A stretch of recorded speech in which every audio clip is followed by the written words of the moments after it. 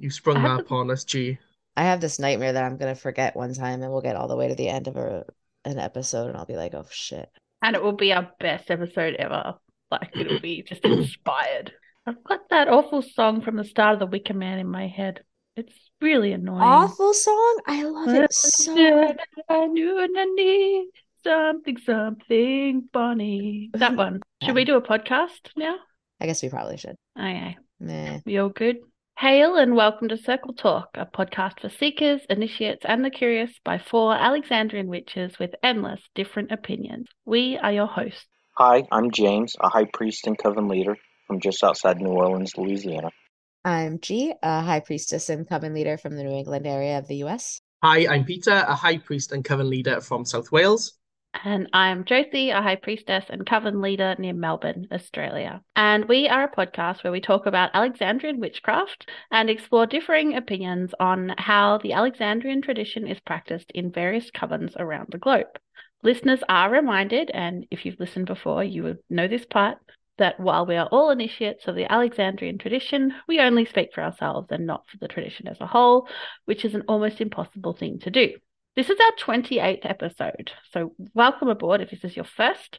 You might want to take a minute to pause this and go back to listen to our introductory episodes, episode 0, introductions, and episode 1, definitions, or check them out after you enjoy this one. So today we're talking about Wicca as a living tradition, and I'm going to start with a quote from The Witch's Way by Janet and Stewart Farrar.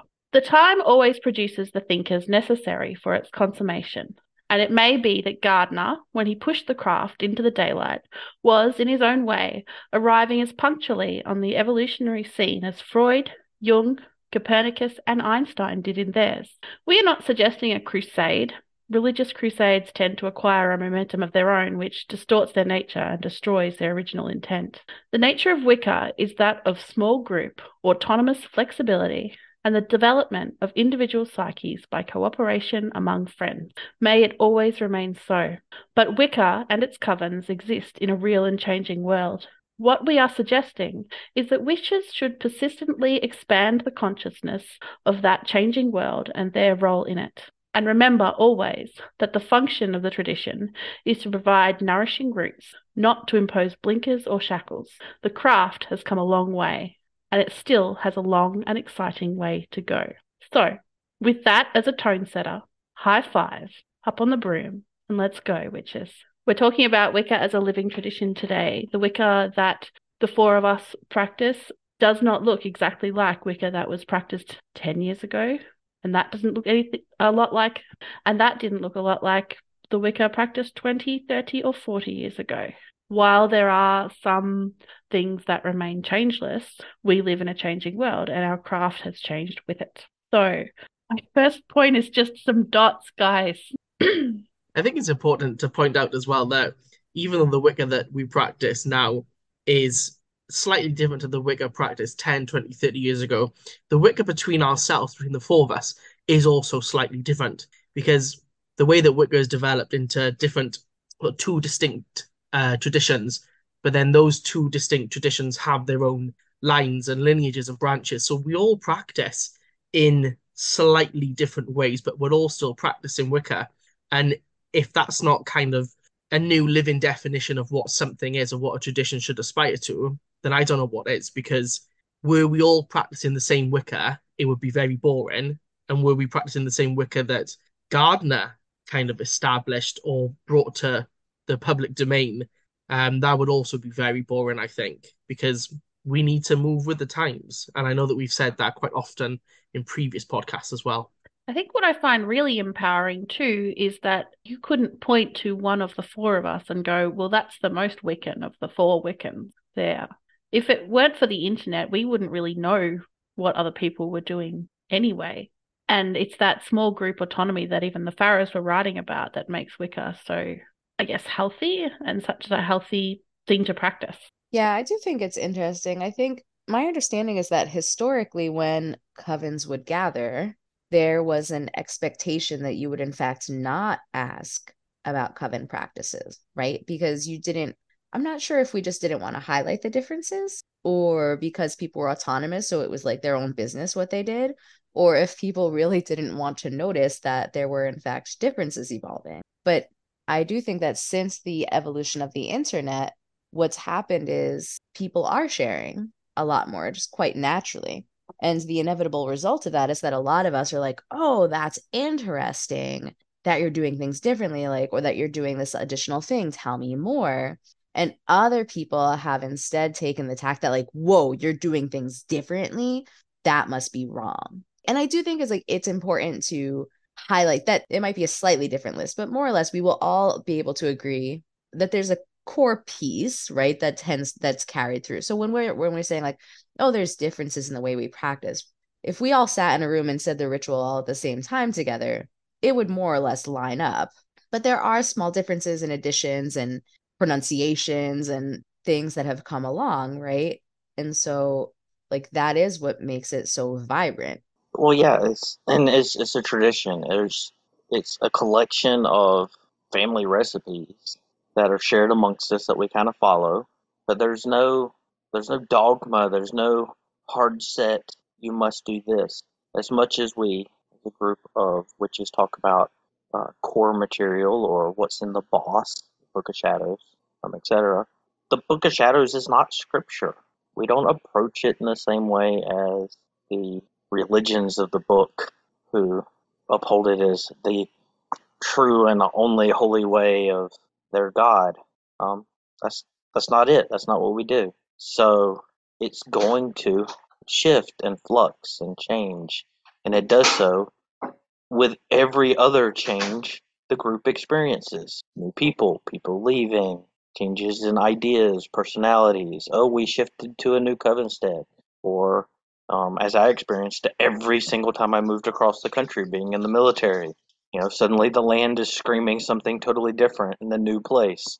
That all has an impact. And if it doesn't, you're not paying attention to your witchcraft.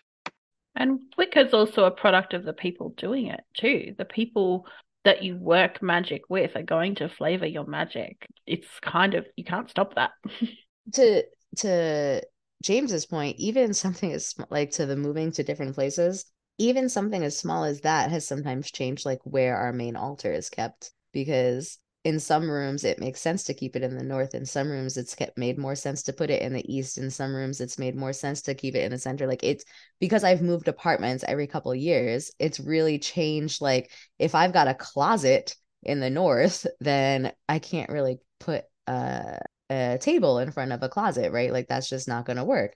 And so I've really had to make some changes based on where I am about how I set up my altar spaces. Or hear me out. Table in front of the altar, enclave of shrine behind it. You got to go totally over the top with this. That is a perfectly great option. I know people. But this is I one of think those things, right? And then what ends up happening is like really somebody put their altar in the east because they had closet doors in the north, and their downline, not realizing that, goes off and says the altar always has to be in the east, and this becomes law, right? Like that becomes the oral tradition. And this is the small issue with oral traditions, is that people pick up observations and don't always think about where they came from. Sorry, Peter. I sometimes wonder whether it's the practices that make us Wiccan, or it's the words, or it's a combination. Because I think there's definitely a power in knowing that, for example, my circle casting is very similar to another Wiccan's circle casting. But is it the fact that we're both casting a circle that kind of makes us also Wiccan, or do the words have some sort of additional power air quotes behind them as well? And I think for me, I think they do.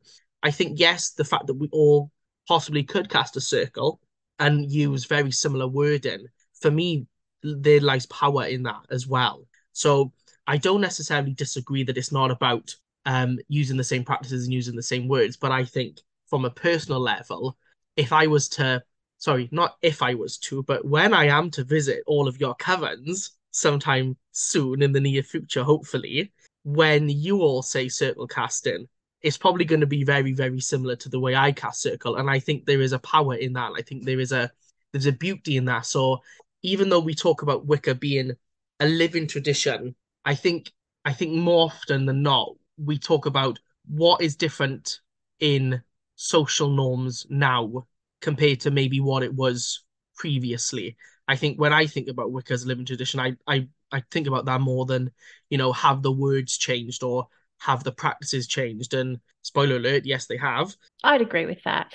And I think something that I do see happen a little bit, especially in online spaces, is that sometimes people can sort of fixate on the history side of things.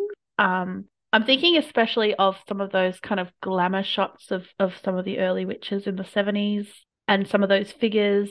And I think we owe a lot to early witches and the work that they did, and we wouldn't be here without them. But I think there's also been quite a large amount of Wicca happen since then. And I think to get too bogged down in ephemera is missing the point. And you got to get rid of so much.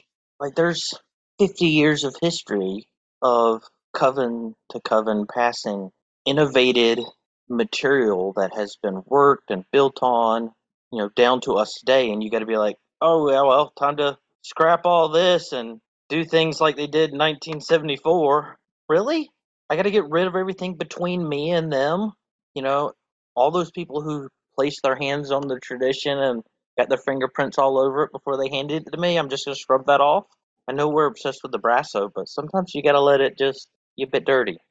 Well, there's always been this obsession with things being historical, right? And I think people find comfort in being able to point back maybe to old photographs of their elders doing this and be like, see, like it's been, I mean, I don't know what kind of a brag it is to be like, it's been around since the 50s and 60s, but like, see, here are elders from the 50s and 60s, and they're beautiful and they're wonderful, and they are, right? That's great, but like, and it is interesting to see historical photos, although, we also know a goodly number of historical photos are staged. We're staged for publicity, we're staged for documentaries and for news articles, right? Especially Alexandrians. Alex was a showman. And so I do think like that adds a certain amount of questioning to like anybody who hyper focuses on like, well, what was in that picture and like what were they doing and should we be doing things just so. But I think that this idea like of reaching back and doing things historically, like historically to the 40s, to the 50s, like we have to give up on this notion that we're practicing some unchanged craft from, the dawn of time, and that somehow is what makes it legitimate or not legitimate. So I think part of what makes that worse is there is the cultural changes, that we were talking about a moment ago, especially Peter, and that fixation on periods of the past. It's within religion when this is done almost overboard and it becomes a hyper fixation. It's a reaction to cultural change. It's how fundamentalism begins to develop, because they have to look at some specific time period, and that time period changes depending on your fundamentalism. But you have to fixate on it, and it has to become the ideal golden age. But it's not true. It's a false narrative, and so they have to cherry pick the historical significance of that and be like, oh, what they did was more real because of this, and this, but they don't talk about the rest of it. It's like when you look at parts of U.S. history coming out of World War II. Yes, there was lots of economic growth, and it was great, but there was also lots and lots of social issues going on in the country at the same time. And I'm sure everyone can look at all that in your own local historical narrative. I think it's easy to forget too that, like, apart from with the exception maybe of Gardner and Sanders, these people weren't setting themselves up to be figures of any kind, and certainly not as leaders and elders. And I think we need to remember that all of these people were human, and putting them up on pedestals, or putting indeed any elder up on a pedestal, is not going to give us the whole picture, and it's not always going to be helpful. And also, often the people who are glamorizing this time period or people and figures from this time period are the same people who will turn around and sort of poo-poo these like aesthetic, quote unquote, witches. on Instagram, TikTok, whatever. But it's kind of like, guys, you're doing the same thing. It's a bit older. Like, yeah, I don't know. It's problematic. You're all putting eyeliner on. And I mean, eyeliner's fine. Just don't poo on other people who are doing it. Like that. it's just a holier than thou piece, right? It's just that piece that's unnecessary and kind of concerning. Really doesn't feel like it fits in with what's important for me and what I do. I think that if if you're going into Wicca because you want to dress a certain way or you want to look a certain way, that is your prerogative. There is nothing wrong with that. And if you are still practicing Wicca, BTW Wicca, from the 1920s, 30s, 40s, 50s, whatever, that's also fine. That's cool. That's not where I'm going with my Wicca. I think I'm trying to think of, how other people look at us as well as Wiccans and as witches. I think we've sort of moved away from we look as if we're dripping in pentacles and we're wearing all black and etc. and etc. etc. And I think, we are, for the majority of it, accepted by the wider populace.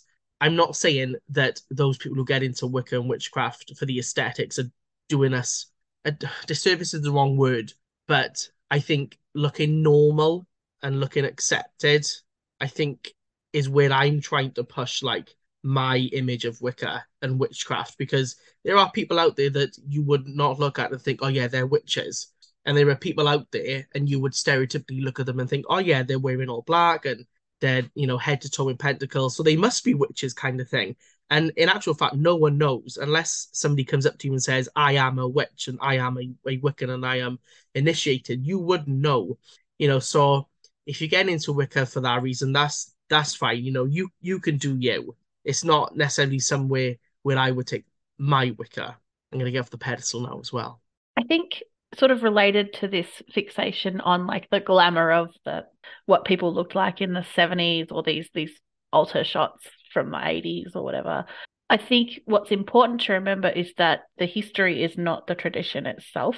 It's not what's being worked. And I think in a tradition like this that does have a lot of history and a lot of like paperwork attached to it, I guess, for want of a better word, like a paper trail, people can get very caught up and bogged down in amassing sort of history and arguing over about like really nuanced little things like, oh, what did Aleister Crowley say to his postman on the 7th of March in 1930? Like, yeah, this isn't Wicca.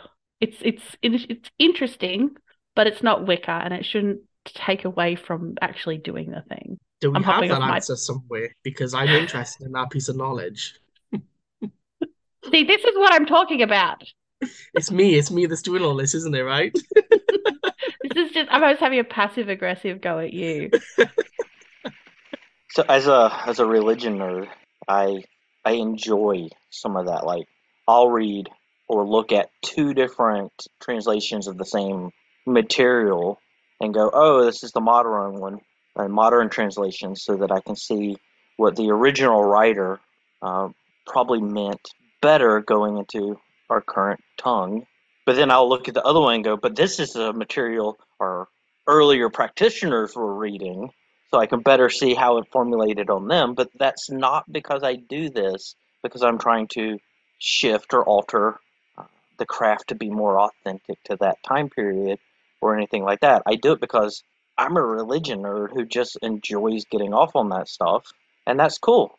It has no relevance to what we're actually doing in the circle or when I sit down and teach people how to do practice. They don't need to know that stuff, and so they're like, "Hey, which translation should they get?"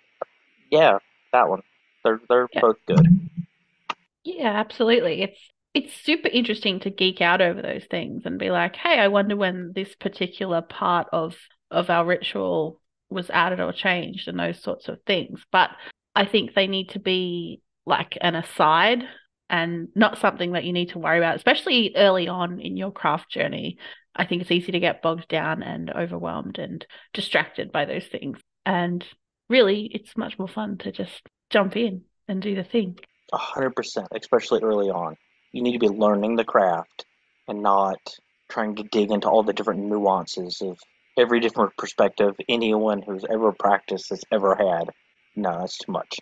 And there could be a possibility that what we're actually practicing and what's being passed down to us is is not 100% what the early establishers of Wicca also practiced as well. There's probably lots and lots of stuff that they practiced as individual covens that they didn't necessarily pass on to their new initiates. So when we talk about, I am practicing the Wicca that Gardner practiced, or I am practicing the Wicca that Sanders practiced, we possibly don't know 100% the full picture. So therefore, how can one person or one coven or a group of covens say for definite, yes, this is an exact carbon copy of what X elder or X practitioner from the whenevers was practicing? Because I don't think that we can have a 100% carbon copy of what early Wiccan practitioners were doing. Because even if one thing is left out or one thing is changed, then it's different from the original. And we know that there have been developments within modern Wicca, as in like the Wicca that we practice now in 2023, for example. There have been developments, there have been changes, not just from a ritual perspective, but from from a social norms perspective as well. There's everything that goes behind that. So yeah, full stop. But it's even that's part of our heritage. You know what early practitioners are saying? Hold my beer and going into ritual and making some shit up. And some of that shit was extremely different from the stuff that they were past. That's part of how Alexandrians became Alexandrian is we're gonna go over here and play. I believe it was Alex Sanders who said, "Hey, watch this." Right. The person who is complaining about the thing being done shouldn't complain when somebody starts doing it. Now, I know that's a paraphrase of a quote because I can never remember the full actual quote, but if somebody's doing it, whatever it is, and it is part of BTW, an initiatory Wicca, who am I to then turn around and say, nope, stop, you can't do that. I'm not going to. Yeah. Like if you have your coven all wearing blue party hats at a certain Sabbath, and I don't like that, I then I told you can not just. to mention the blue party hats, Oh, Josie. fuck, is that oathbound? I told you that in confidence. But I could change the color of the party hat. I could get rid of the party hat altogether. I could change it to cowboy hats. It's a living tradition, right? I think authenticity and authentic are very dangerous words in these spaces. And it comes back to that quote we had at the start about religious crusades. People can get weird very quickly. Or the word more pure or better training. Those are fundamentalist catchwords that are just used to other a group to go, you're not as authentic of a witch and you don't do things as we did in the golden age because you do things slightly different within the parameters of the tradition. It makes no sense. And as much as people are like, oh no, I'm just trying to say that they've been taught better. You're still saying the same thing. The training thing is a really interesting one because there's so much under the sun and there's so many different kinds of covens under the sun, right? There are covens that really focus on hermetics. There are covens that really focus on divination. There are covens that really focus on crafting one's own incense, one's own oils. There are covens that really focus on, and if you wanted to spend all of your time teaching the Book of Shadows and all of these different things to your coven, it's going to take a really long time for people to progress through the degrees, right? Because there's so many things under the sun to teach. And I was speaking to an elder of my line about, I was like, I just don't know like when I'm going to get around to teaching them everything, teaching like my new initiates everything. And she was like, you don't have to teach them everything. She's like, you have to teach, like, you just need to decide what's important. And I was like, oh, okay. Because there's so much stuff, right? And there's also so much stuff that people can go off and learn on. I'm like, I'm not teaching rocks and crystals. It's just not my jam. It's not important for what I personally do.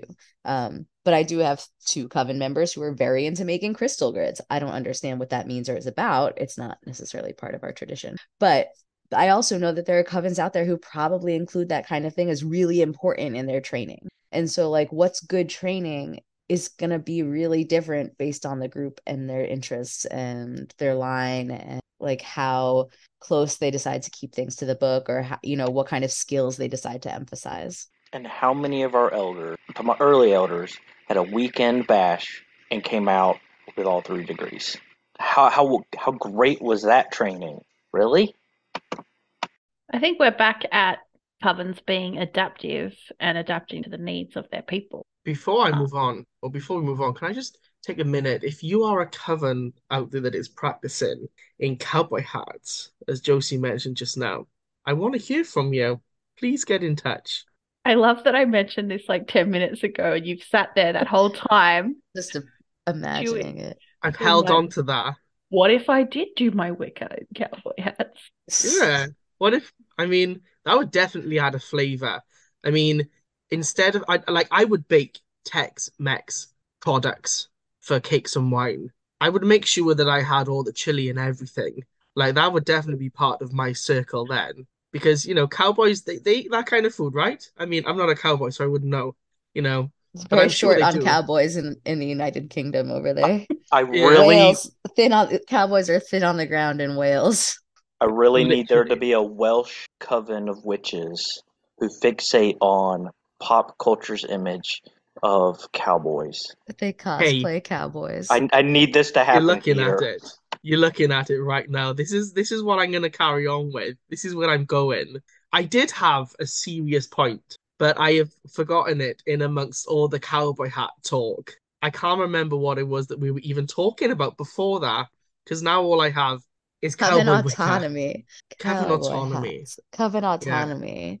Which like does go. so my serious point is that as a practitioner of BTW and as a coven, we quite like to include like lots of layers. And when I say layers, I mean actually using crystals and using herbs and using different types of magics when we're working witchcraft. We won't necessarily always incorporate that into our regular like building of the temple work and opening the circle. But when we're working witchcraft, we do like to have different layers because, especially if we've got new initiates there that not necessarily expecting that to be there, but if they have a passing interest, then it can almost be a teachable moment as well. It's like I'm sure we've had this discussion in the past. At what point does Wicca stop becoming Wicca if we add all of these like extras kind of thing? There are books out there written by lots of different initiates that will say, you can incorporate this into your practice. You can incorporate this healing method, or you can incorporate, singing bowls or crystal grids or the chakras. When does Wicca stop becoming Wicca? And I think Wicca stops becoming Wicca when you stop practicing Wicca. I suppose it doesn't matter if you add on all these additional extras because the core of what you're doing, that like golden thread, is still going to remain and you're still practicing Wicca as well. I don't love a slippery slope argument, but I do feel like the slippery slope argument that goes with if we add on, like, when do we add on enough stuff that it stops being Wicca? The only place to go from that is going to be so you can only do things as are written and that's it, right? And because everybody's going to have a different line for like what, so and I'm, would agree. Like, it's, you can't argue about how the quantity of additions that then, I don't know, dilute the practice or whatever. Ultimately, they're core pieces that need to be maintained, and there may be like some small discrepancies in that list for people, which I've mentioned before, but it more or less, I think that list would be the same for most people. And in fact, I'll say the list because it came up in a public chat recently, so I feel comfortable saying it.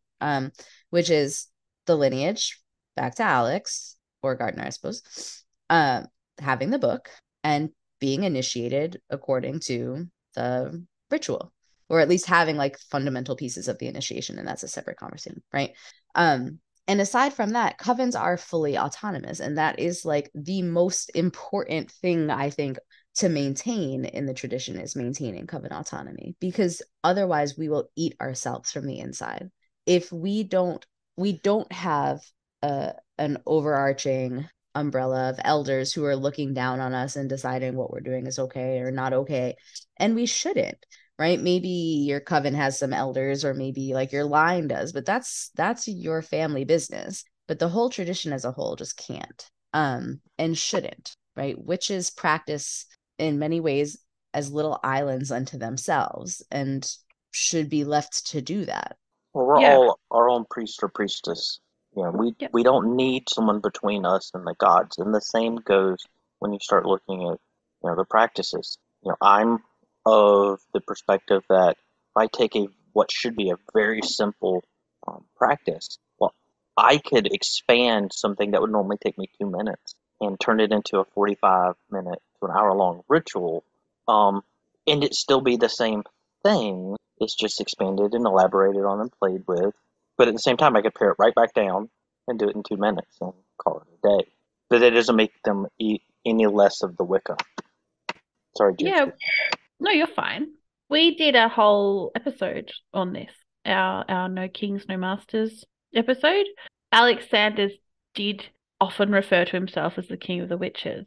Nobody has since. In her, I think it's Judy Harrow in her Wicca Covens book, wrote, "The goddess doesn't have grandchildren. We are all children of the goddess, and that's that. And we are all doing our own thing, and that's why coven autonomy is so important, I think." Yeah, we really would eat ourselves, G. You're right.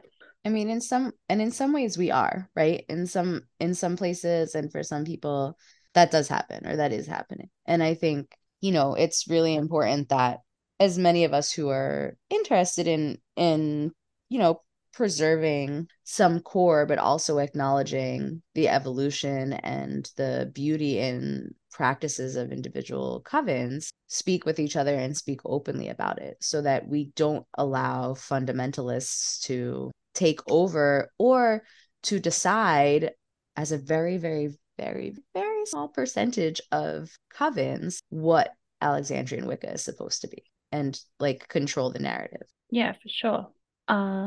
I'm just thinking about this protecting the tradition. We've sort of talked about this previously. Do we have more to add on this? I have a little bit I just thought about. Okay. We talk about tradition, and when we talk about that, it's an abstraction. It's an idea. Trying to label a group of people and what they do as a tradition becomes a very hard thing to do, because it's not a place, it's not a thing. It's none of those. We're just a loose collection of recipes that kind of resemble each other. So trying to say I'm protecting the tradition, really? You're protecting an abstraction that we can't really define to begin with? From what?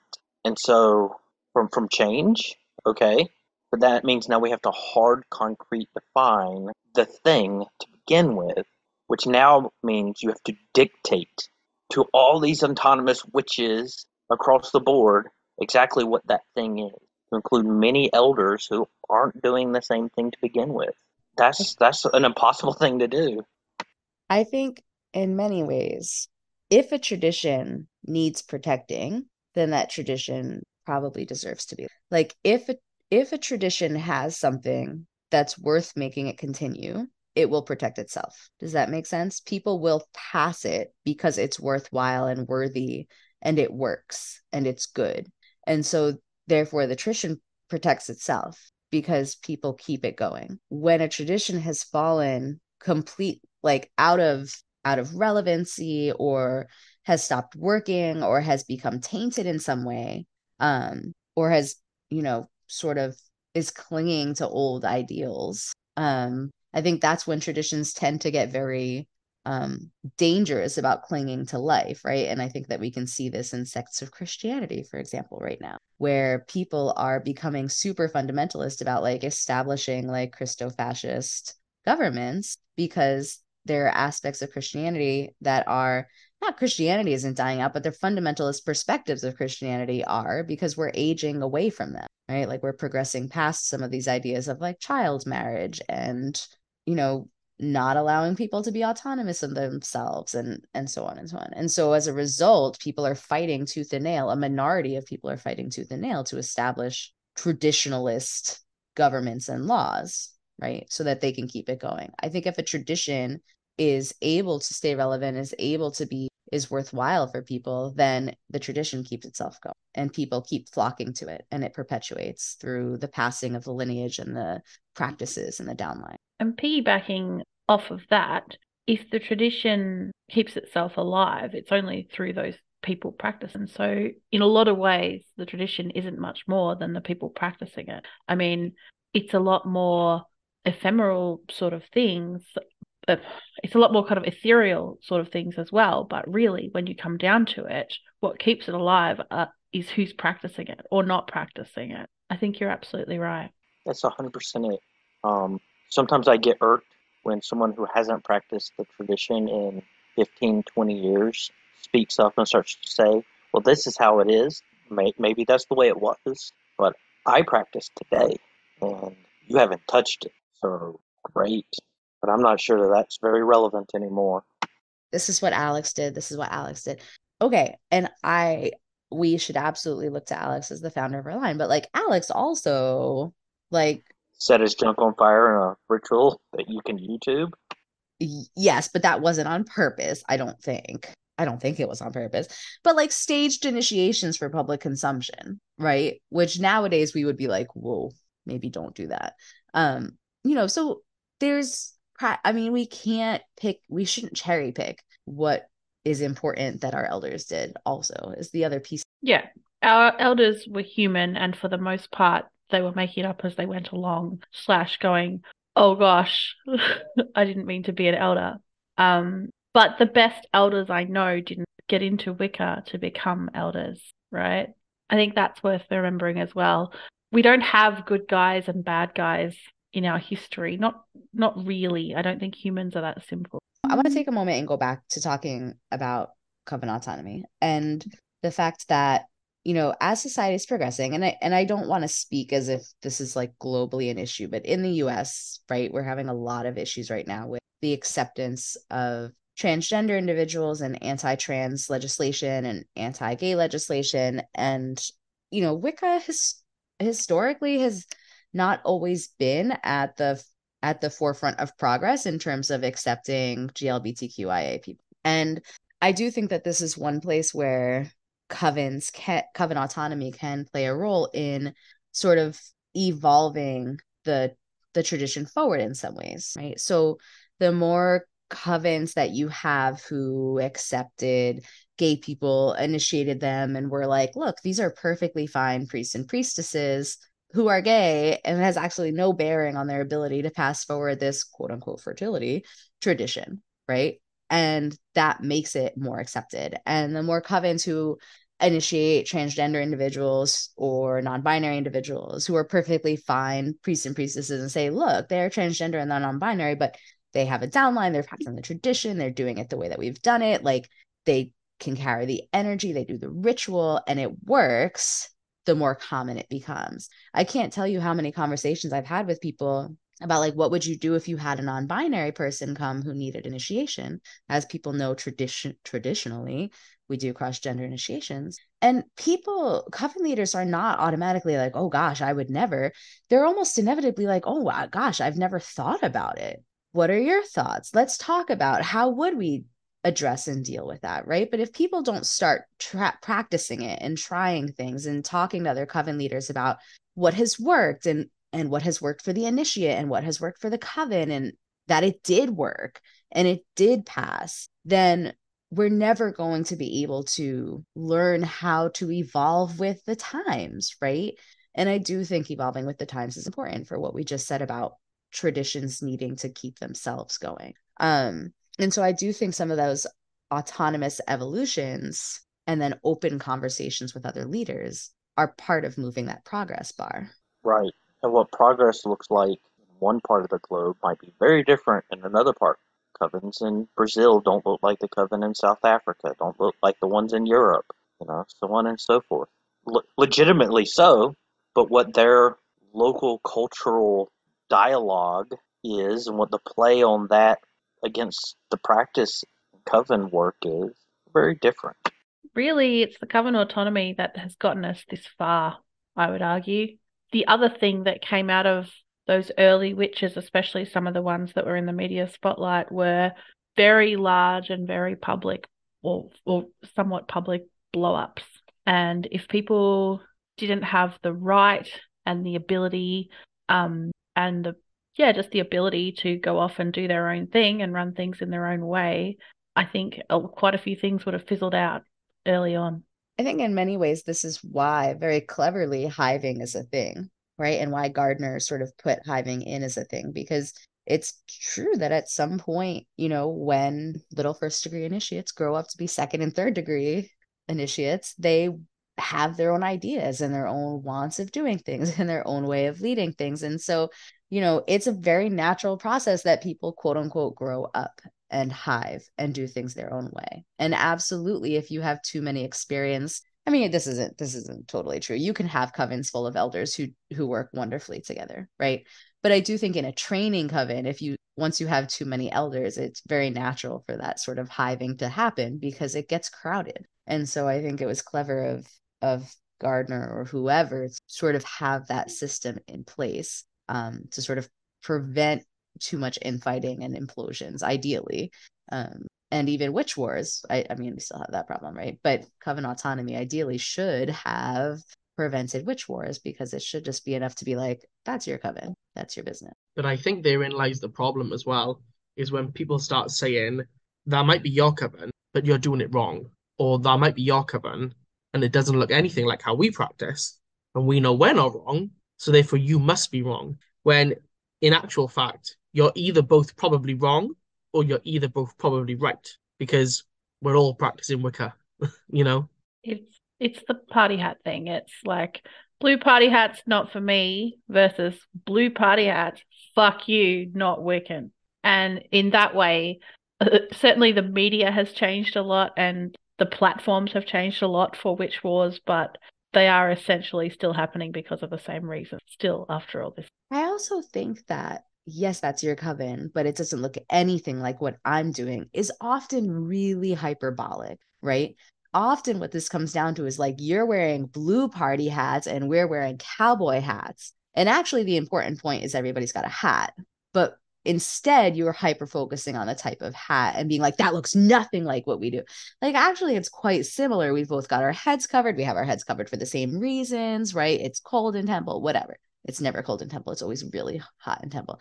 But that's the kind of thing that people are like, they look nothing like what we're doing. They're totally different. They're out of line. And it's like, actually, like, it's all really similar. Like, it's all super, like, you are quibbling over very small details. And you've just become so tied to, like, your way is the right way that you can't let up. Oh my gosh, James, I had the same idea just now.